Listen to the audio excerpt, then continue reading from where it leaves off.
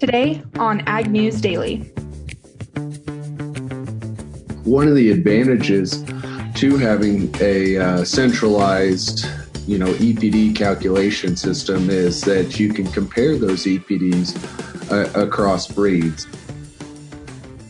Today on Ag News Daily. Good afternoon, ladies and gentlemen. It's Ashton Carr on the podcast today with Delaney Howell. Delaney, it's already Thursday. It's almost the weekend. I tell you what, this week has flown by. It certainly has. I felt like the beginning of the week was creeping by, and now here we are at the end of the week, and we are almost to the beginning of September, which, of course, begins our new marketing year for purchases. Specifically, I want to talk here about purchases coming, or made, I should say, by China. The USDA's daily grain sale report released Thursday, today, noted another very large purchase by China for U.S. corn. Specifically here, we're talking an additional 747,000 metric tons of U.S. corn for delivery in that 2020-2021 marketing year, which begins September 1st, which is next Tuesday, I believe. And they also reported an additional 140,000 metric tons of U.S. corn to unknown destinations. So this overnight purchase of 750,000 tons shows us that not only is China committed to working as best as they can to fill phase one commitments, but it's also telling us that the demand is there and we are at an affordable and reliable option, according to U.S. Grains Council President and CEO Ryan LeGrand. So China continues to come to the table. Good news for U.S. producers. However, I want to counter that news with a little bit of a reality check here, because USDA also put out forecasts for export numbers here for the 2021 fiscal year. They said overall numbers for agricultural exports in 2021 should be up to about $140.5 billion, which is a $5.5 billion increase from 2020. And of course, that fiscal year starts October 1st. However, they followed that up by saying that U.S. agricultural exports to China are forecast at just $18.5 billion in fiscal year 2021. That is up for 2021 compared to where we're at here for 2020. But if you think about it, that phase one trade deal is supposed to be $40 billion over 2020 and 2021. And currently, based off of those projections, we would only be sitting at about $34 billion. So significantly lower than where we should be for that phase one trade deal. Some almost $50 billion difference for what China should be spending as per that phase one trade agreement. So we'll continue watching that, but China is definitely not picking up pace here on exports like they should be doing as per their phase one trade agreement. Well, like you said, Delaney, we will keep an eye out on that phase one trade agreement, but I am currently keeping an eye out on Hurricane Laura that just hit land, and we might be seeing a little bit more of it than you will be, Delaney, being down here in Texas. But 620,000 people were under mandatory evacuation for this hurricane, and oil rigs and refineries were forced to shut down in preparation because it was a Category 4 hurricane, but once it hit landfall, it was downsized to a Category 2, and the storm itself was over 600 miles long. People were expecting unprecedented damages to land once this hurricane hit, and winds reached, I saw 110, but I also saw 120 miles per hour. And obviously there were very large amounts of rain and water, which resulted in flooding, of course, and tornadoes were said to be spawned from the hurricane. And it was obviously very devastating to Louisiana, but from what I heard, at least down in Galveston, didn't really see too much damage, not as much as it could have been, but we could see effects from the rain all the way up to Arkansas. Two extension specialists from the University of Arkansas said that Hurricane Laura is coming at the worst possible time for the state's rice and corn farmers. Jared Hark says rice harvest is just getting started and the majority of the crop has been made and is just waiting to dry down for harvest. So we will continue to keep an eye out because this hurricane did just hit late last night, early this morning, and see if those rains and wind gusts reach all the way up there and impact that rice and corn crop. And have you guys had any, I know you're in West Texas, there being in Lubbock, but have you guys had any rain yet from this tropical storm? No, it's actually a beautiful day from where I'm sitting in my desk. There's really not a cloud in the sky. I haven't checked my weather app or anything to see if we will be getting any rain. I don't really anticipate much, but around North and East Texas, maybe a little bit of Central Texas, they're definitely going to get some rain. I just don't know about all the way up here in the Panhandle. All right. Well, you can be our resident weather advisor for the next few days, Ashton, as you continue to watch that. But yeah, I tell you what, those storm conditions, 120 miles per hour. I mean, I think that was pretty close to the conditions we had here a couple of weeks ago with that really bad windstorm that struck across Iowa. So definitely a lot of inclement weather going on this time of year. And that certainly added fuel to the soybean fire today. And I want to get to that here in just 1 minute. But Ashton, I want to follow up with something that we talked about yesterday in the podcast, more specifically filling our listeners in case they didn't catch that entire interview with Q&A yesterday with Secretary Perdue. He hinted pretty strongly that farmers might be receiving a second round of CFAP payments sometime after Labor Day. He said that during that news conference you were a part of, Ashton, that the USDA has about $14 billion available from funds allocated by Congress to the Commodity Credit Corporation, which started back in July. And he said a second round of payments would come at a time when agricultural producers continue to experience the fallout from COVID-19 shutdown this spring. So he said they're still taking applications, for the first round of CFAP funding. And as of August 24th, they said they've paid out just about $9 billion of that total $19 billion in relief. So still about $10 billion to pay out there. But it does sound like there is the strong potential for another round of payments coming. So we will continue to keep an eye on that story. But Ashton, I tell you what, I am all out of news. What else do you have going on today that our listeners need to be aware of? Well, I just have one more bit of news, and it's also concerning relief, but not for COVID-19. It's actually for the wildfires that are spreading across California.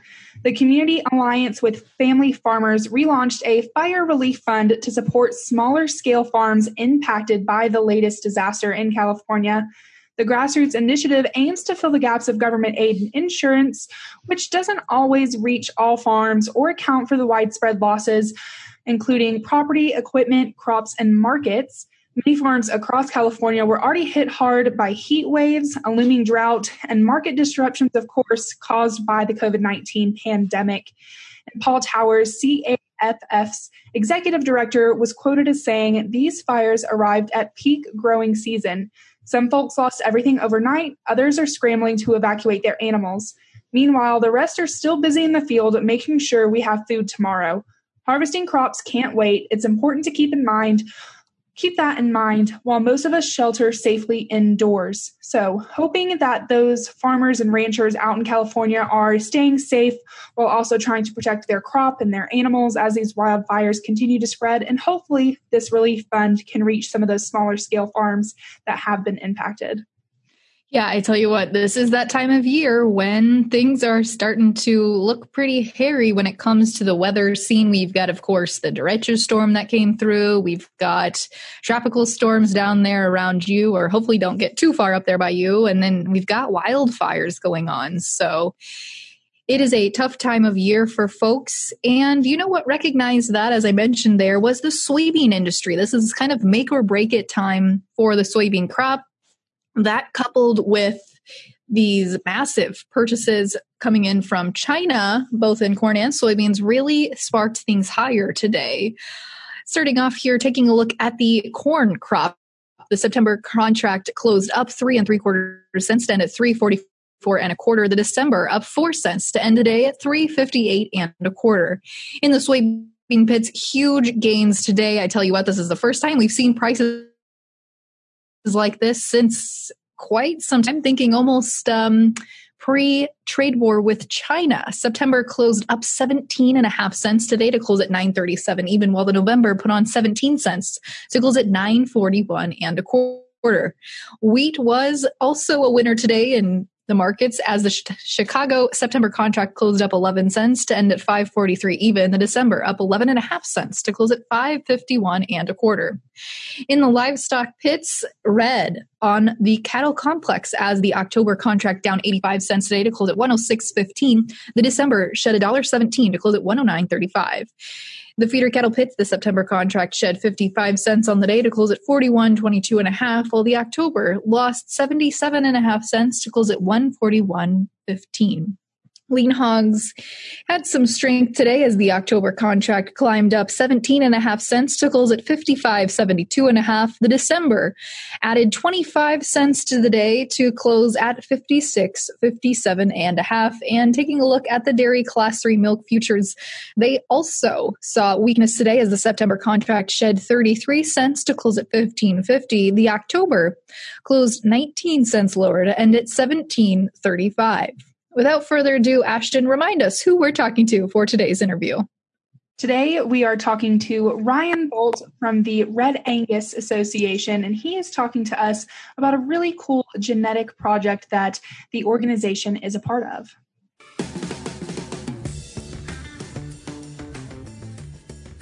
Well, today we are chatting with Ryan Bolt, the Director of Breed Improvement for the Red Angus Association. But Ryan, before we talk about that, you also do a little farming yourself on the side. Yeah. My grandpa was actually a sheep extension specialist in Idaho, and he has since retired from doing that, and we've kind of taken some of that over from him. So that's what I like to do for fun on the weekends, I guess. So you farm sheep on the side, but you work with the Red Angus Association. Explain to me what the thought process was there and what you do as the Director of Breed Improvement.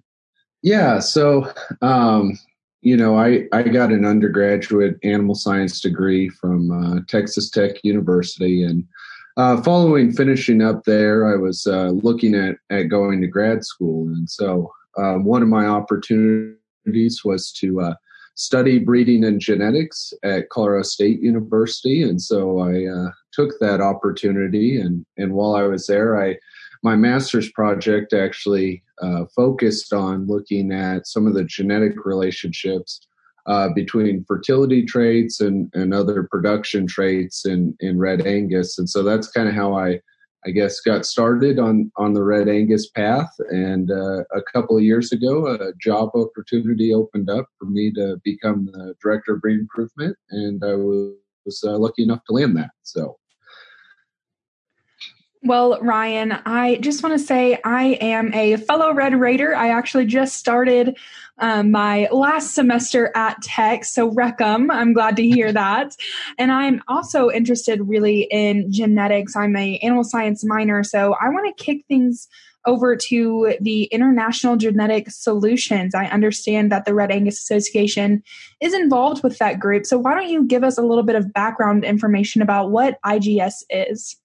Yeah, sure. So IGS, or International Genetic Solutions, is a collaboration among breed associations and other industry groups. I think there's 19 total partners now. I may be a little off on that. It seems to change. I can't quite keep up. But essentially what that is all these different breed associations from the U.S., Canada, and actually we've got some other associations from across the globe submit their data into one single genetic evaluation. And so that's actually run on a weekly basis.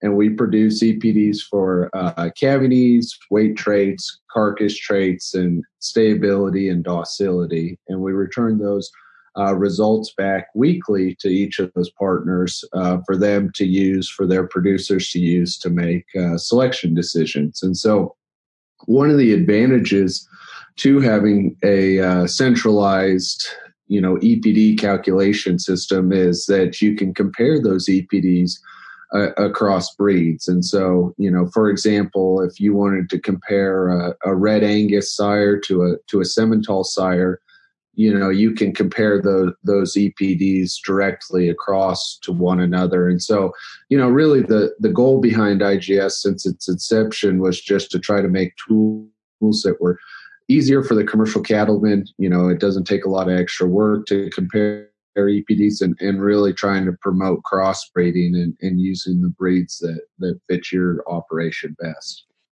And with your partnership with IGS, have you noticed that more people are employing Red Angus genetics into their herds?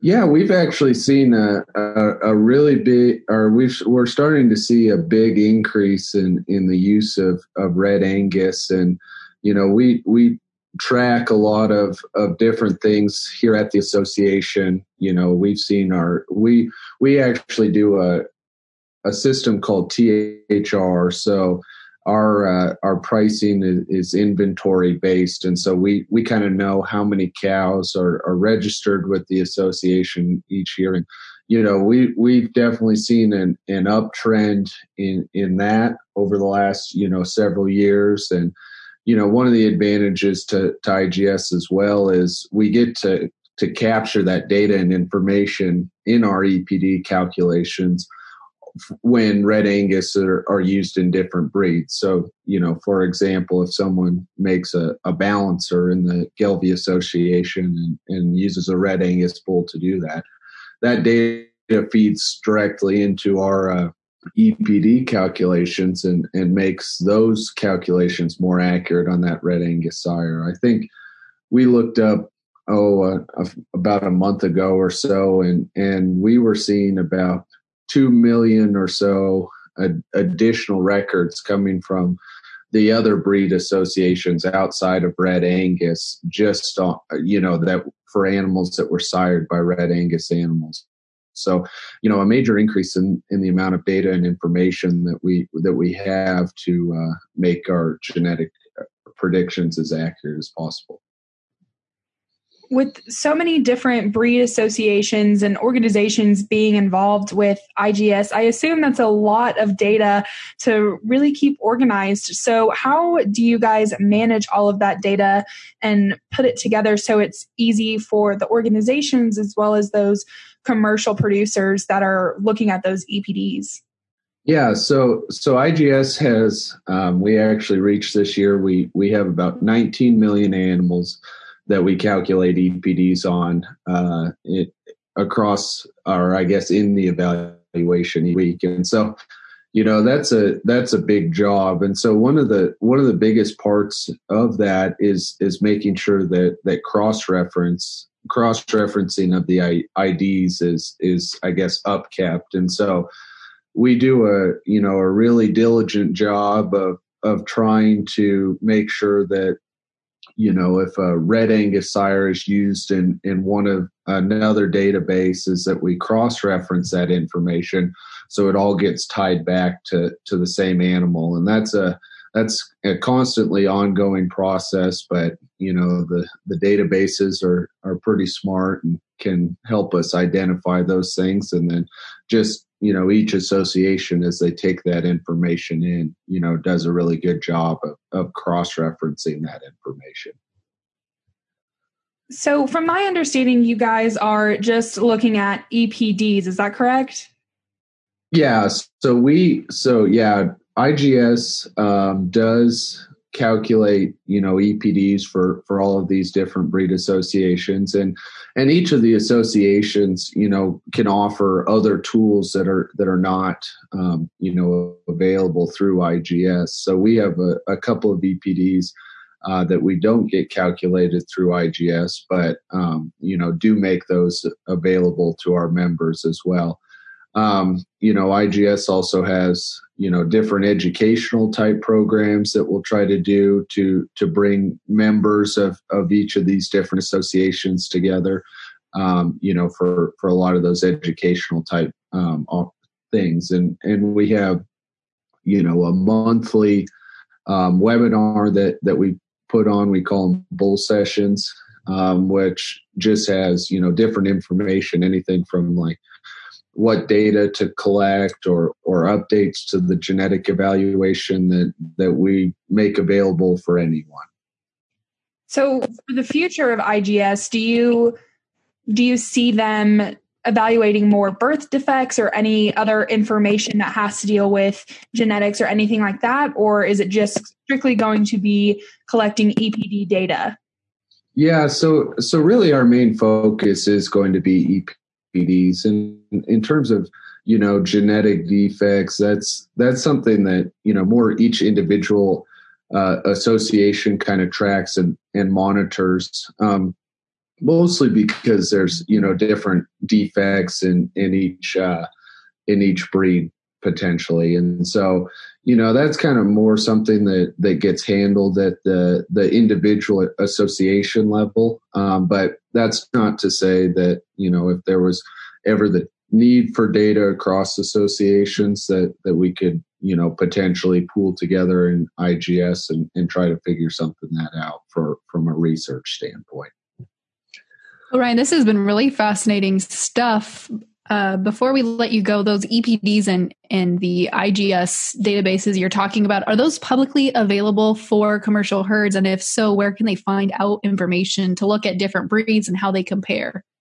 Yeah, so each individual breed association that participates in IGS will have EPDs available on any animal registered within that breed, available on their website. There's usually some sort of animal search function that you can go in and look at different animals that are associated with that individual breed and find that information, that EPD information.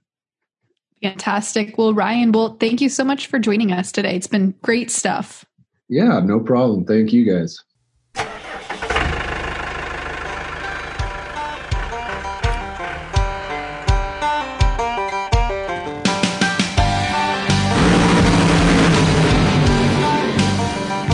Welcome to the Hot Rod Farmer Minute. I am Ray Bohax from the Idle Chatter podcast, heard on the Global Ag Network.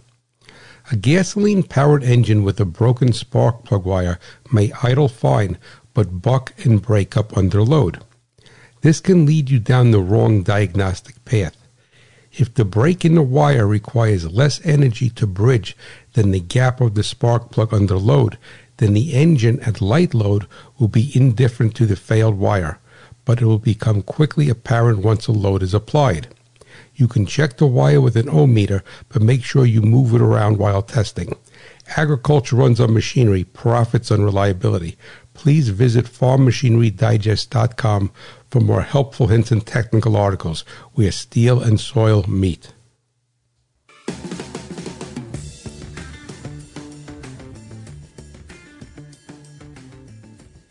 Very happy to have a fellow Red Raider on the podcast and very excited to have heard about IGS. I am very interested in genetics, so it was a very great conversation to be a part of, and I'm excited to see just how many producers actually use this tool. Absolutely. It is a great tool for those commercial cattle folks. So be sure to check that out it sounds like any breed association really has it. But of course, we were talking specifically there with the Red Angus Association. But we also have great resources and content on the Global Ag Network website. You can check it out anytime at globalagnetwork.com. Feel free to also stop by Facebook, Twitter, and Instagram and hit up Ag News Daily at Ag News Daily on all three platforms. Ashton, with that, should we let the people go? Let's let them go.